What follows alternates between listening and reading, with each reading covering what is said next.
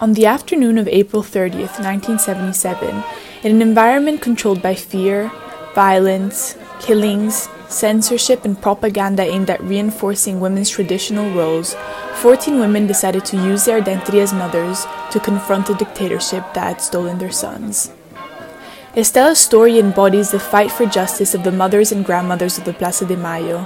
In August 1978, her daughter's body was handed to her, shot through the stomach with a smashed face. Estella only later found out that while in detention, her daughter had given birth to a boy, Guido, only for him to be taken away from her by the regime 5 hours after giving birth. Estella knew Guido was still alive, and she had to meet him. She had to find him somehow. She is today the president of the Grandmothers of the Plaza de Mayo, a group aimed at finding the children and grandchildren illegally taken away during the dictatorship. Las Madres de la Plaza de Mayo are an internationally renowned group of activists, but this is a podcast about the mode of feminist activism and feminist struggles which emerge around and throughout them, and the fight against colonial and religious influences in Argentina. Some argue that the 1976 coup silenced women and crushed the feminist movement in Argentina, but the mothers of the Plaza de Mayo gave women even greater political awareness. This was the start of a powerful feminist movement. The mothers emphasized their Catholic identities when protesting, addressing their prayers to the embodiment of womanhood and motherhood, the Virgin Mary. But neither the police nor the Catholic Church offered assistance to the women crying for justice on the streets of Buenos Aires. With opposition from both the dictatorship and the strong church, these women's screams and prayers rose to fame by gaining international recognition in the 1980s. And after years of standing up for their rights, groups of women across the nation led, through the persistence of their fighting, to the legalization of abortion in Argentina. But how can female-led social movements lead to paramount change in a country with such a strong Catholic Church, backed by politicians and the state, where women have, since colonialism, been exclusively associated to the domestic sphere? I am Emma Baker, this is Orders in Decay, and that's what you're about to find out in this episode. Argentina was colonized by Spain in the 16th century, which led to an integrated exercise of power by the church in the colonies, still present in today's society. One of the experts that I had the honor of interviewing for my podcast is Dr. Cora Fernandez Anderson. She's an assistant professor of politics at Mount Holyoke College in Massachusetts, and her research explores social mobilization as a possible path towards social change. Because colonization came also with the hand of the Catholic Church through both the Spanish and the Portuguese crown to this area, and the church initially was giving like a large powers, both in terms of political power, because there was definitely not separation of church and state at that time, and economic power. And even though, then independence comes like in the 19th century, all that, is not eliminated. However, the focus in today's podcast lies in the impact of the Catholic Church, through colonialism, on the position of women in society. Dr. Silvana Tapia Tapia is a professor of social legal studies at the University of Azuay in Ecuador. Her research relates to the limitations of criminal law and criminal justice to provide protection in the domain of violence against women. In today's podcast, she aims to reconcile different expert opinions on gender norms, pre-colonization, and the extent to which they were altered by colonial rule. Yeah, so I think that this depends really on what authors and theorists you are looking at. For instance, in Latin American decolonial feminisms, if you look at Maria Lugones' work from the perspective of philosophy, she does work a framework whereby there is no patriarchy before the colonization of the Americas. Other authors that have looked into a little bit more into archaeological evidence would say that you can even find the idea of a third gender in Andean cosmology. But you also have scholars who are more in the anthropology field, such as Rita Segato, who hasn't really found, anthropological evidence that there were not hierarchies based on gender before the colonization of the Americas. Although there are contradicting views on gender norms in pre-colonialism Argentine society, it is important to see and think about how much of an influence colonialism had that can still be visible in today's society as well. Argentina is a country that has for long been struggling with their own pandemic, the pandemic of femicides, which reached a 10-year high under COVID-19 lockdown. Given the gender norms that were brought by colonialism, my question is, could colonialism have influenced, or at least played some role in the high numbers of violence against women in the country? I don't think that the aggressivity necessarily is colonial as a threat of male behavior. There is no way to say for sure that there was no physical, psychological abuse before colonization. But what I think is colonial for sure, and there is evidence of that, is the idea that women deserve to be protected as members of the family. Gender norms that were brought by colonialism in Argentina can be encapsulated into two words, Marianismo and Machismo. Marianismo can be traced back to the principles of the Catholic Church, and it links women to the figure of the Virgin Mary, presupposing feminine virtues such as submissiveness, purity, and devotion to children. Machismo, on the other hand, suggests first and foremost the supremacy of men over women. The start of women's empowerment took place in the 1970s. The women's movement, that was largely based in the US but which brought about change worldwide, succeeded in pushing for gender equality in the workplace and at university. Education was key to the foundation of feminism, but there was still a constant backlash from the church, and since the church played such an important role in the country, women continued to be seen as restricted to the domestic sphere. There were more and more women entering into student life and into the artistic and intellectual world of the time. And this opportunity for women to attend university, which was unprecedented at that time, marked the real beginning of the feminist movement in Argentina.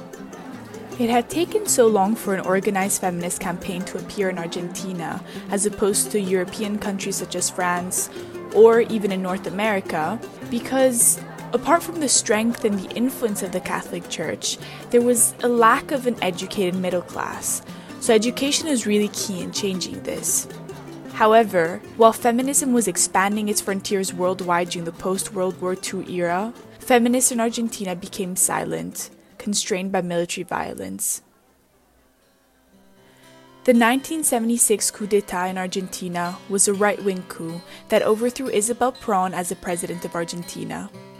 A military junta was installed to replace her, and this was the starting point of what is known as the Dirty War. Dictators saw themselves as absolute authorities and therefore expected all men and women to submit, epitomizing the notion of machismo. They claimed Western Christian identity and presented the dictatorship itself as a defender of tradition and family. The image of the mother was widely used in mass media in order to promote women's traditional roles and encourage an increase in birth rates. But also, it was to praise the nuclear family structure altogether. So it's hard to imagine how at this point, or at the point of colonialism, how any woman could ever effect change in a country where all she's valued for is her baby-making ability. Abortion as well is clearly the apogee of these traditional family values because it's a center point of conservative Catholic activism. Understandably enough, feminist philosophies were never welcomed by the military. Many of these feminist-leaning organizations raised public consciousness, which was in direct contradiction to the submissive behavior expected by citizens. At the same time, the repressive regime which terrorized and intimidated Argentine society created an atmosphere in which women's rights seemed to be irrelevant in the face of larger and more immediate problems. Nonetheless, Argentinian women have historically repeatedly stood up for their rights, and it's thanks to their committed stance that this politically unstable period in reality led to giving feminist movements greater political awareness. The two main ingredients for the rise of social movements are, on the one hand, a feeling of dissatisfaction, and on the other hand, this feeling coupled with an inability from the government to respond adequately. Las Madres de la Plaza de Mayo used their authority as mothers to speak out in public. They shifted their essential maternal identities into collective political subjects. The disappearance of their sons lit a fire in these mothers who up until this point had accepted their subordinate position in society. They used their history of silence to their advantage in their protesting. They walked through the streets, holding up pictures of their children, wearing white handkerchiefs on their heads that were marked with the names of each one of their missing loved ones and the date when they disappeared. They begged for help by using their identity most valued by the dictatorship, their role as mothers. They portrayed themselves not only as the mothers of their children, but as the mothers of all those who had disappeared. They fought not only for themselves, but for all oppressed women.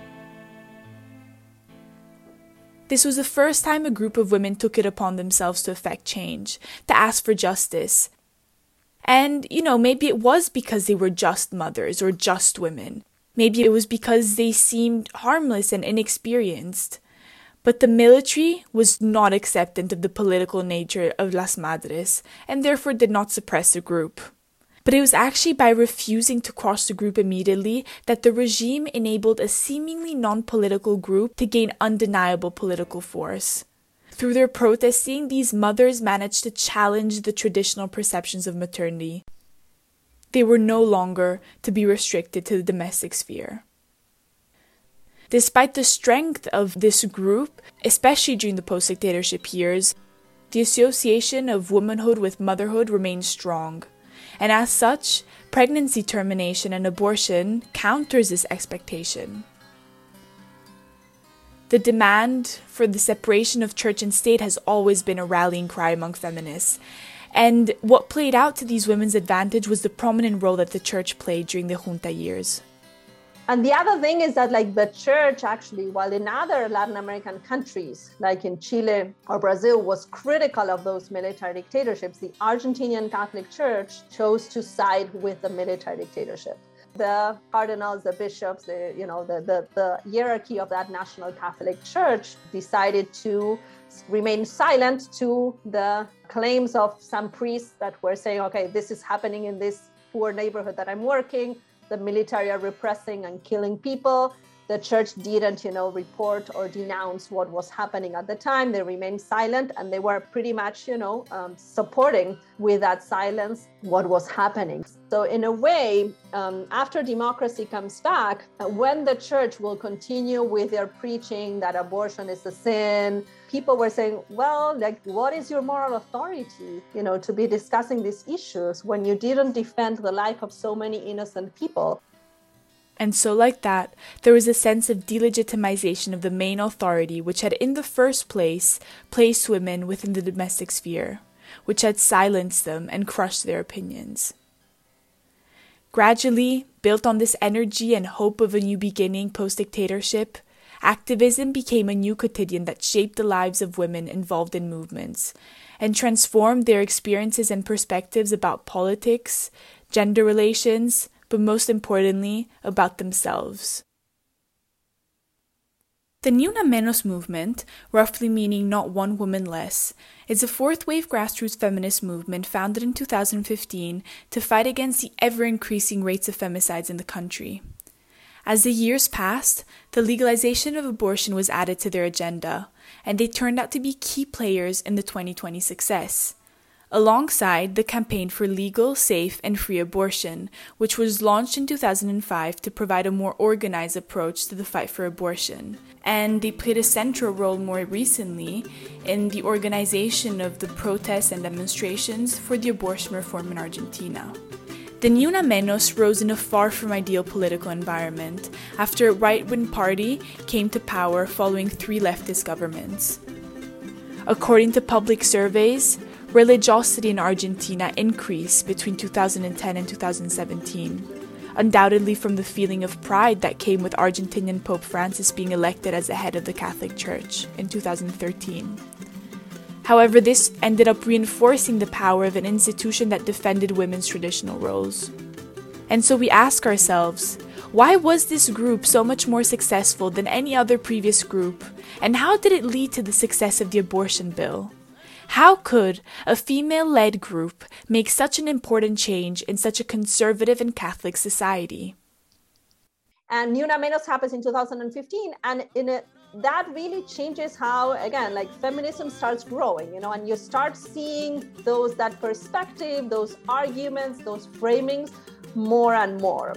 What happens is that in the midst of, this really growth of Ni Una Menos and feminism overall, the campaign to legalize abortion starts linking the issue of abortion with that of femicide and the Ni Una Menos. So basically they say without, and they start framing it directly, without safe and legal abortion, there is no Ni Una Menos.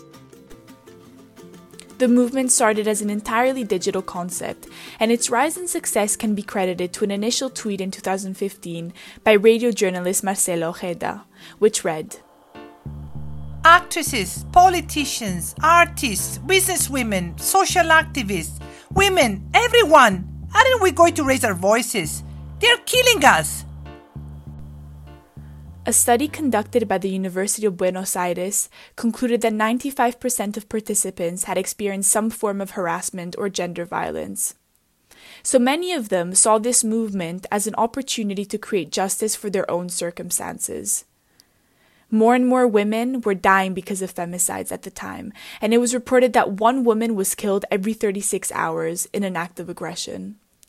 The anger was so high that even those who disagreed with the movement in itself weren't likely to make a public statement for fear of being perceived negatively by the general public, and this was a really strong component for the formation and success of the social movement. This insurgent consciousness united people to fight towards an unjust system. There was a collective identity that came with being part of the Ni Una Menos, and this unitive atmosphere put an invisible pressure on everyone to go out and protest. They were newly self-identified feminists and had to fight for their new identity. This togetherness ended up growing stronger than both the church and politics. But it was also facilitated by the fact that over the past 20 years or so, a tradition of contention developed whereby protesting became an everyday normal in Argentina. So there's definitely at least one demonstration happening every day. There's a very strong repertoire of action that, okay, if you have a demand, take to the streets. It's one of the ways of understanding why we get to 2018 with like thousands and millions of women mostly in the streets asking for the abortion debate to happen.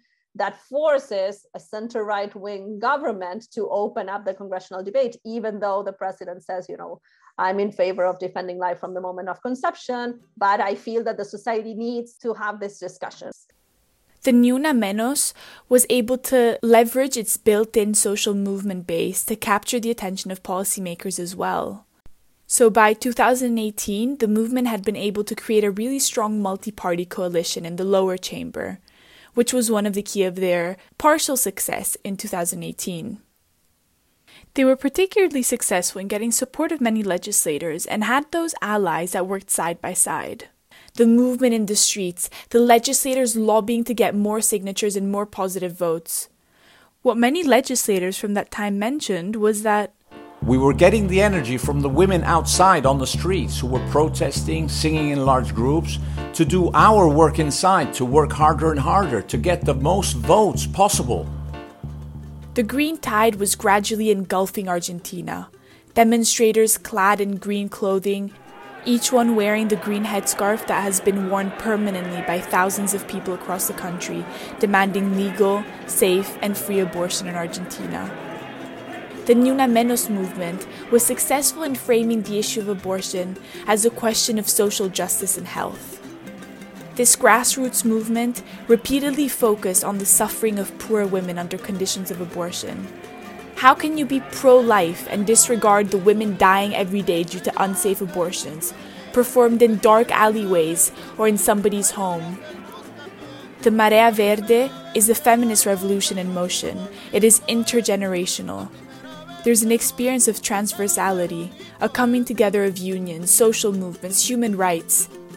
There's a history behind it, dating decades, and standing there in the midst of a crowd of women yelling for their rights to be respected, all united, makes you think of how far Argentinian women have come since the dictatorships, or even more since colonialism. Nonetheless, in 2018, the movement did not succeed in legalizing abortion. Quite yet.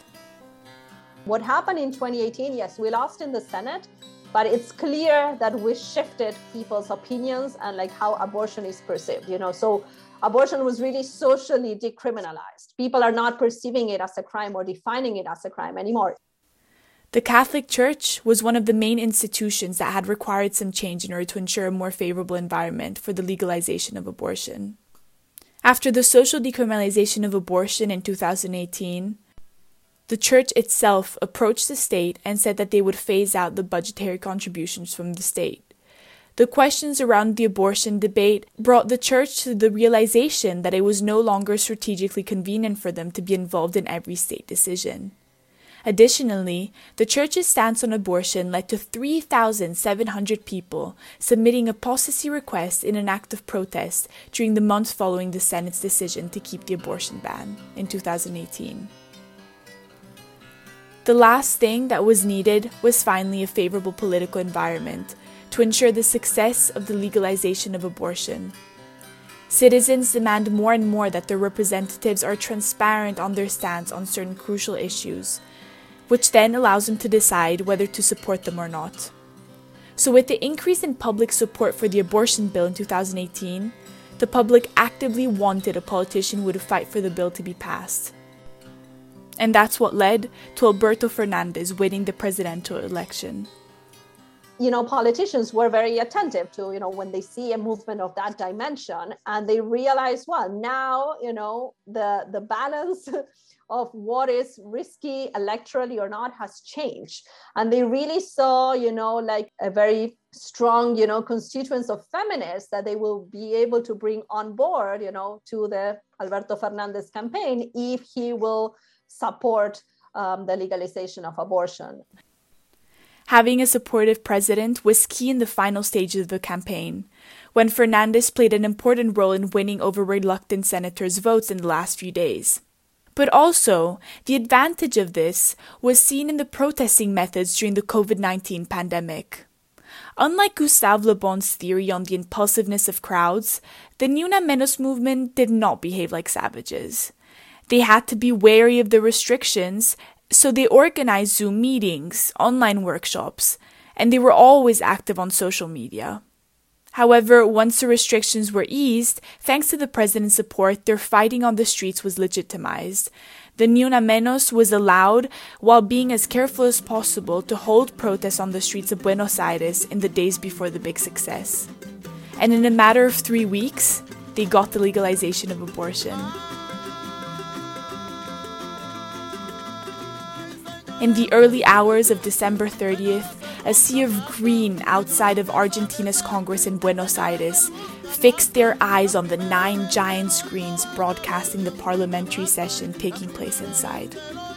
The crowd had been there all night with the Senate, occupying street over street over street surrounding the Congress building, with tents, screens, music, assemblies, artistic performances, soccer matches, public speakers, and so much more.